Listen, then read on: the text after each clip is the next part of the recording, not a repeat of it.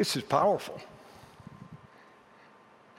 And what makes it powerful is because the deeper you go into dark places with the gospel, the more real that you realize the gospel is. Some of you know one of my favorite poems is by a woman named Minnie Louise Haskins in the first decade of last century. In 1903, she wrote a poem that nobody had really heard of until 1939 on Christmas Day, when King George VI, who had just taken over the throne from his brother who had abdicated, had to give a Christmas address. And it was in 1939, so this plague, a pandemic of a different sort called Nazism, that was threatening the world, and deep fear was taunting people. And so he closed his speech that day to give hope to a people, and the name of the speech is The Gate of the Year. He says, I said to the man at the gate of the year, and I've quoted this to some of you before at the beginning of significant times. We have never been in the presence of such a significant time. We've never been on a threshold like the one we're on. So you talk about applicable. I was just thinking about it early this morning. I said to the man at the gate of the year, give me a light that I may tread safely into the unknown. And the man said to me, go out into the darkness. Go on. Wouldn't we love it if the darkness would disappear? Then we could go out. He said, no, go out into the darkness, which is biblical. And put your hand into the hand of God. And that shall be for you better than any light and safer than any known way. Guys, I've got all sorts of juxtapositions going on in me right now, and one is deep heaviness over what we're facing right now, but the other is a deep sense of anticipation that we're going to taste the enoughness of God together in ways that we never have before. We're going to taste the life of the gospel before, because it can withstand this kind of stuff. But the deal is, let's walk together, putting our hand in the hand of the God at the gate of this year, of this season. We don't know if it's 2 weeks. We don't know if it's 2 months. We don't know how long it is. But may we realize that putting our hands into the hand of God is better than any light and safer than any known way. Now, Paul was one of the founders of the church, the heroes in the New Testament. He had a good friend. He was a young man named Timothy. And I think Timothy dealt with fear and timidity. And some people have actually talked about timid Timothy. And he gave Timothy a loving but pretty powerful exhortation. In 2 Timothy chapter 1, verse 7, he said, but God, I want you to understand something, Timothy. God hasn't given us a spirit of fear, but of power and love and self-discipline. That self-discipline is a strange word. We'll get to it in a minute. Probably a better translation is wise discernment. And you say, well, that's the same thing. Wisdom discernment, isn't that kind of overstating it? Maybe. But he's saying it. He says, hey, Tim, I want you to understand something here. Whatever you're facing right now, I want you to understand this. And you think of so many other things that he told Timothy. Greater is he who's in you than he who's in the world. You hear all the New Testament writers joining in with Paul and saying, hey, Tim, listen, you might have fear, but God's not giving you that spirit of fear. Fear comes naturally to us. What's not natural, what's supernatural, what's a gift of the gospel is the Spirit that God gives us, part of His Holy Spirit that gives us power and love and self-control. So here's what I want to do fairly quickly, and just for us as we're at the threshold of this year, we're at the gate of the year, what's it going to look like for us to walk hand in hand with God and face these days with courage? It's going to involve 3 ingredients. So if we are going to stand at the threshold and respond with courage to what's facing us right now in our culture, it'll involve 3 commitments. The first commitment is to live courageously. And we're just going to go through those 3 words, power and love and self-control. So read it again. I'd encourage you to memorize this verse. You got plenty of time at home alone and with your family, so hey, let's use it for memorizing some scripture together. And this is a great place to start. God did not give us a spirit of fear, but of power and love and self-discipline. Now, we love our kids here, and we're going to be thinking through ways to help during this season that we might not be able to gather together in large groups. Right now, we know this weekend, a lot of you kids are with your parents right now, and you're thinking, I don't know if I can last 15, 20 more minutes with this red-headed guy, but you might not have to. But kids, I want you to hear this one.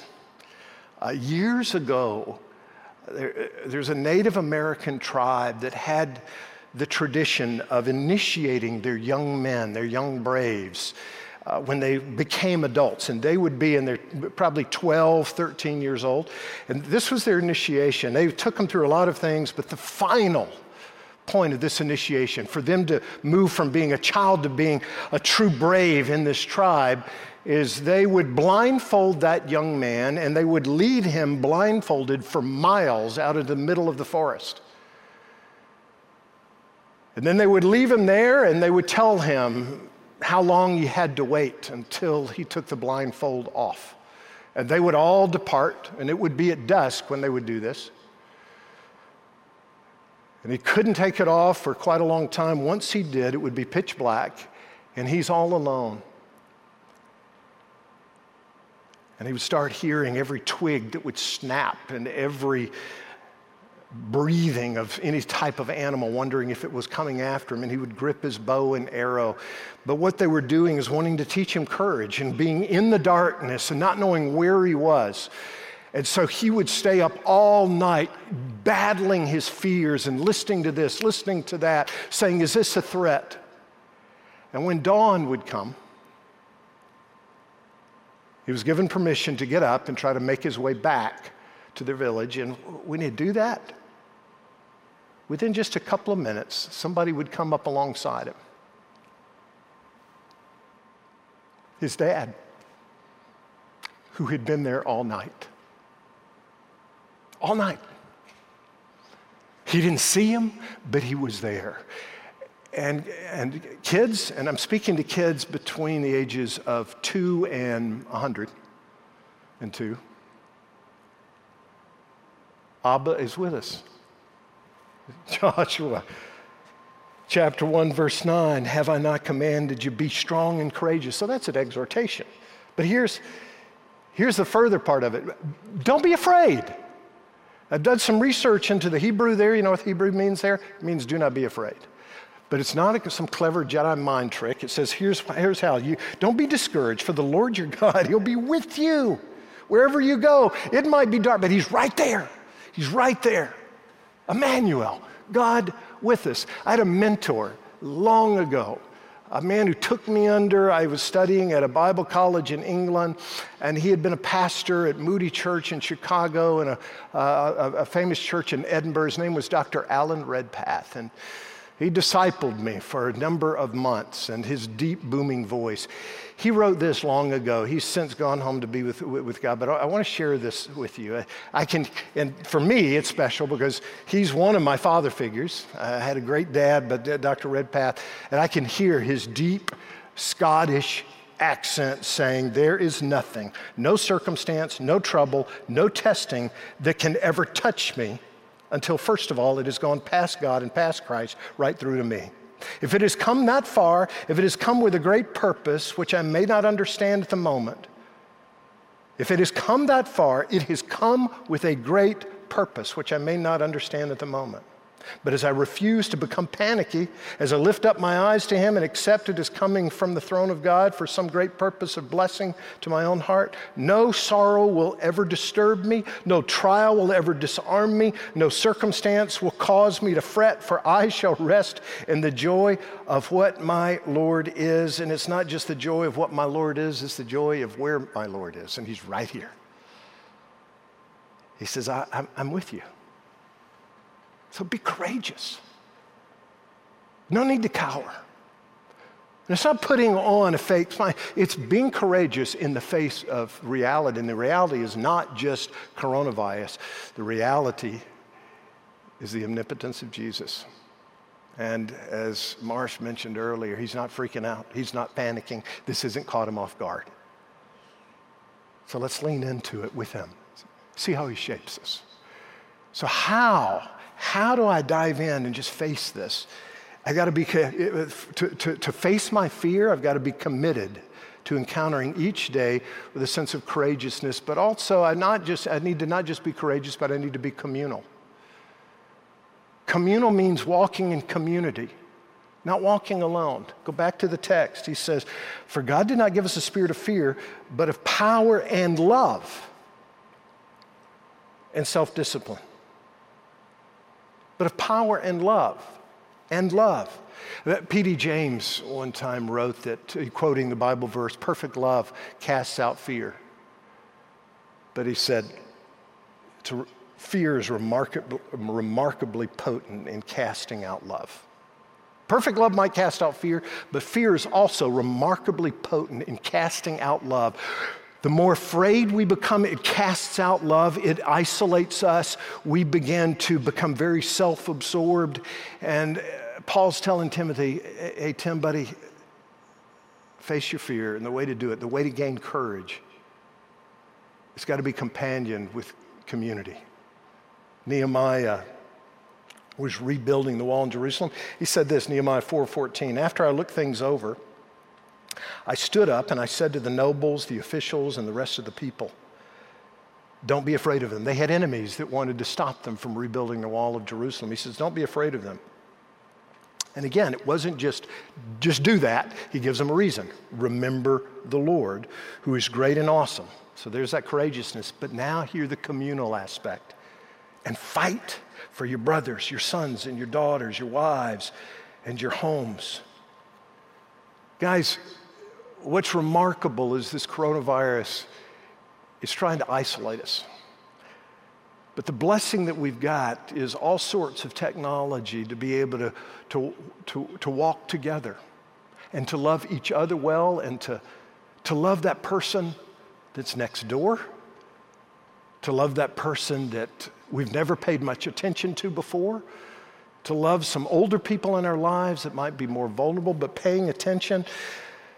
This whole notion, there's so many exhortations in Scripture, and I know there's that armor of the Lord that Paul talks about in Ephesians. I don't know if you guys remember it, but he talks about so many aspects of the armor. Let me read you some of it. He says, finally be strong in the Lord and his mighty power. Put on the full armor of God so that you can take your stand against the devil's schemes. Therefore, put on the full armor of God so that when the day of evil comes, you may be able to stand your ground. And after you've done everything to stand firm then with the belt of truth buckled around your waist, with the breastplate of righteousness in place, with your feet fitted with the readiness that comes from the gospel of peace. In addition to all this, take up the shield of faith, with which you can extinguish all the flaming arrows of the evil one. Take the helmet of salvation and the sword of the Spirit, which is the word of God. And here's what we do, especially in America. We take all those Bible verses and we privatize them. The Scripture and the gospel is immensely personal, but it's not private. Remember, he wrote this to the Ephesians, not the Ephesian. It's not just one person that needs to have all that armor. It could be that you've got the helmet, and you've got the breastplate, and you've got the shield, and you've got the shoes, and you as the body together are going to be able to face this. It's not just one-offing us. It's not just going around and doing this and isolating ourselves. So ask yourself, I'm going to be asking, how can I not just be courageous today?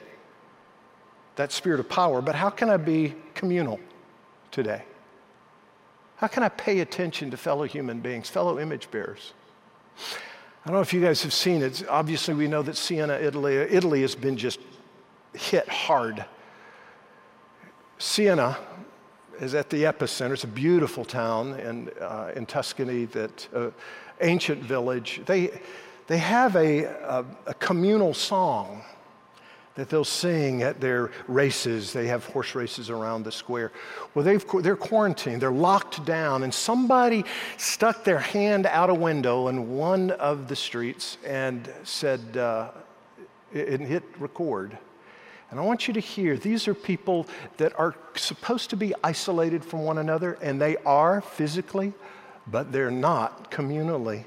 They sing together. We're not going to listen to the whole thing, but take a listen a little bit.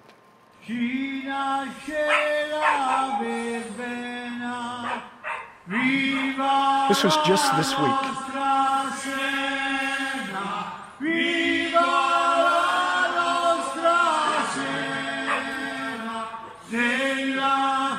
The name of the song is Canto della Verbena, and While Siena Sleeps. People learn it from when they're little boys and little girls. And now they're isolated by this pandemic, but they will not let it destroy their community. God's going to give us a new song. Let's learn it together. Let's face our fear by being courageous, by being communal, but there's a third, by being careful. 2 Timothy chapter 1, verse 7, one more time. I'm hoping you got it memorized by now. For God did not give us a spirit of fear, but of power. So be courageous. Love, be communal. And self-discipline or wise discretion. Be careful. That word, sophronismos, is a word that means wisdom, discernment. This is describing somebody who doesn't get taken in either direction. They don't get taken in by being too Pollyanna and positive, nor do they get taken in by being too panicky. And those are the temptations. We've all seen it. We see it in the media continually. There's the Pollyanna folks, oh, this isn't real, and then there's the panicky folks. And he's given us a spirit of self-discipline, of wise discretion. In 1915, the RMS Lusitania was torpedoed during World War I. 1,959 people were on board. Almost 1,200 perished. And they perished, for the most part, needlessly because of panic and Pollyanna postures. The captain actually deceived folks, trying to give them hope, saying the ship can't sink, and everybody took false hope in that. The Pollyanna and then the panicky folks, so many died who had life jackets because they didn't take the time to put them on correctly. And they would put them around their neck and strangle or end up upside down. This is a time for us to think with wise discernment. Not Pollyanna, not panicking. Let's let the Word of God speak into how we interpret what's happening. Nathan read from Philippians 4. Let's read some of it again, and then I'll continue with right after what he read. Do not be anxious about anything, but in every situation, by prayer and petition with thanksgiving, present your request to God. And the peace of God, which transcends all understanding, will guard your hearts and your minds in Christ Jesus. Remember, Paul's writing this from house arrest, from prison. Then he says, finally, brothers and sisters, whatever is true, whatever is noble, whatever is right, whatever is pure, whatever is lovely, whatever is admirable, if anything is excellent or praiseworthy, think about such things. Pay attention to how you're thinking in these days. Paul told Timothy, he tells you and me, guys, face your fears, be courageous. Be communal. Be courageous because I'm with you. Be communal because you're with one another. But also be careful because I'm giving you spirits of discernment. I give you the wisdom. So walk through this, good old-fashioned word, circumspectly. Paying attention.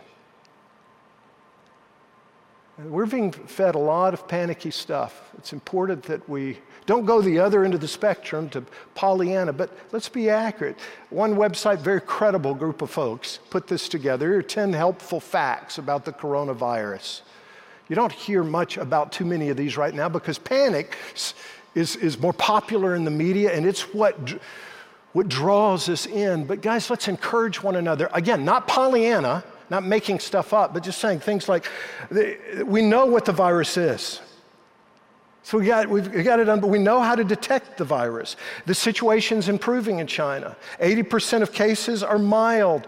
People do recover. Symptoms appear mild in children. The virus can be wiped clean with 70% alcohol. Science is on it globally. There are already vaccine prototypes. Antiviral trials are underway.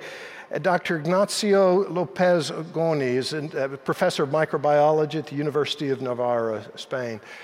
There's plenty more where that came from. And again, it's not saying, hey, this isn't a big deal. It's the biggest deal you and I have probably encountered in our lifetime. But at the same time,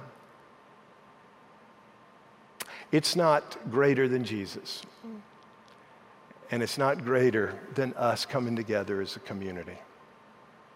You guys know that favorite painting of mine, There's Life Everywhere by Nikolai Yaroshenko from back in the days of shipping people off to Siberia. Yaroshenko painted a mother and a child and a peasant and a soldier and a farmer, all of kind of popular society. And they're being shipped off to Siberia, to a prison camp. But they're huddled around a little child feeding birds on a railway platform. And his inspiration for writing that was 1 John 3:14 that says, when we love, that's when we experience the life of the gospel. So when he says there is life everywhere, he's referring to what we talk about here at Northland. Engaging people to be fully alive in Jesus. This is a time to do that. There is life everywhere. There is life right now. And it's been purchased for us. And I'm going to ask you right now to get those communion elements. And I'm going to ask our worship team to come back out, and we're going to celebrate communion together. But I want to read a passage. This was the passage that we were going to be looking at this weekend as part of our series through John's Gospel, the Awaken series. This is when Jesus has just said, the thief comes to steal, to kill, and destroy, but I've come that you might have life and have it to the full, fully alive, not just heart beating, lung breathing, but enlivened by the Spirit of God, restored into the normal purpose for which you're made. We're still in a fallen world, but we go through that fallen world. It's the valley of the shadow of death with life. And it's the Good Shepherd who gives it to us. Here's how he does. It's not just wishful thinking. Verse 14 of John 10, I'm the good shepherd, and I know my sheep, and my sheep know me. And just as the Father knows me, and I know the Father, and I lay down my life for the sheep, he's laid down his life for you.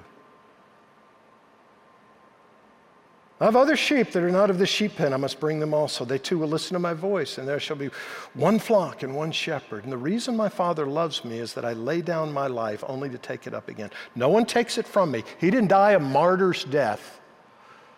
He gave his life as a sacrifice. I lay it down on my own accord, and I have authority to lay it down and authority to take it up again. This command I receive from my Father.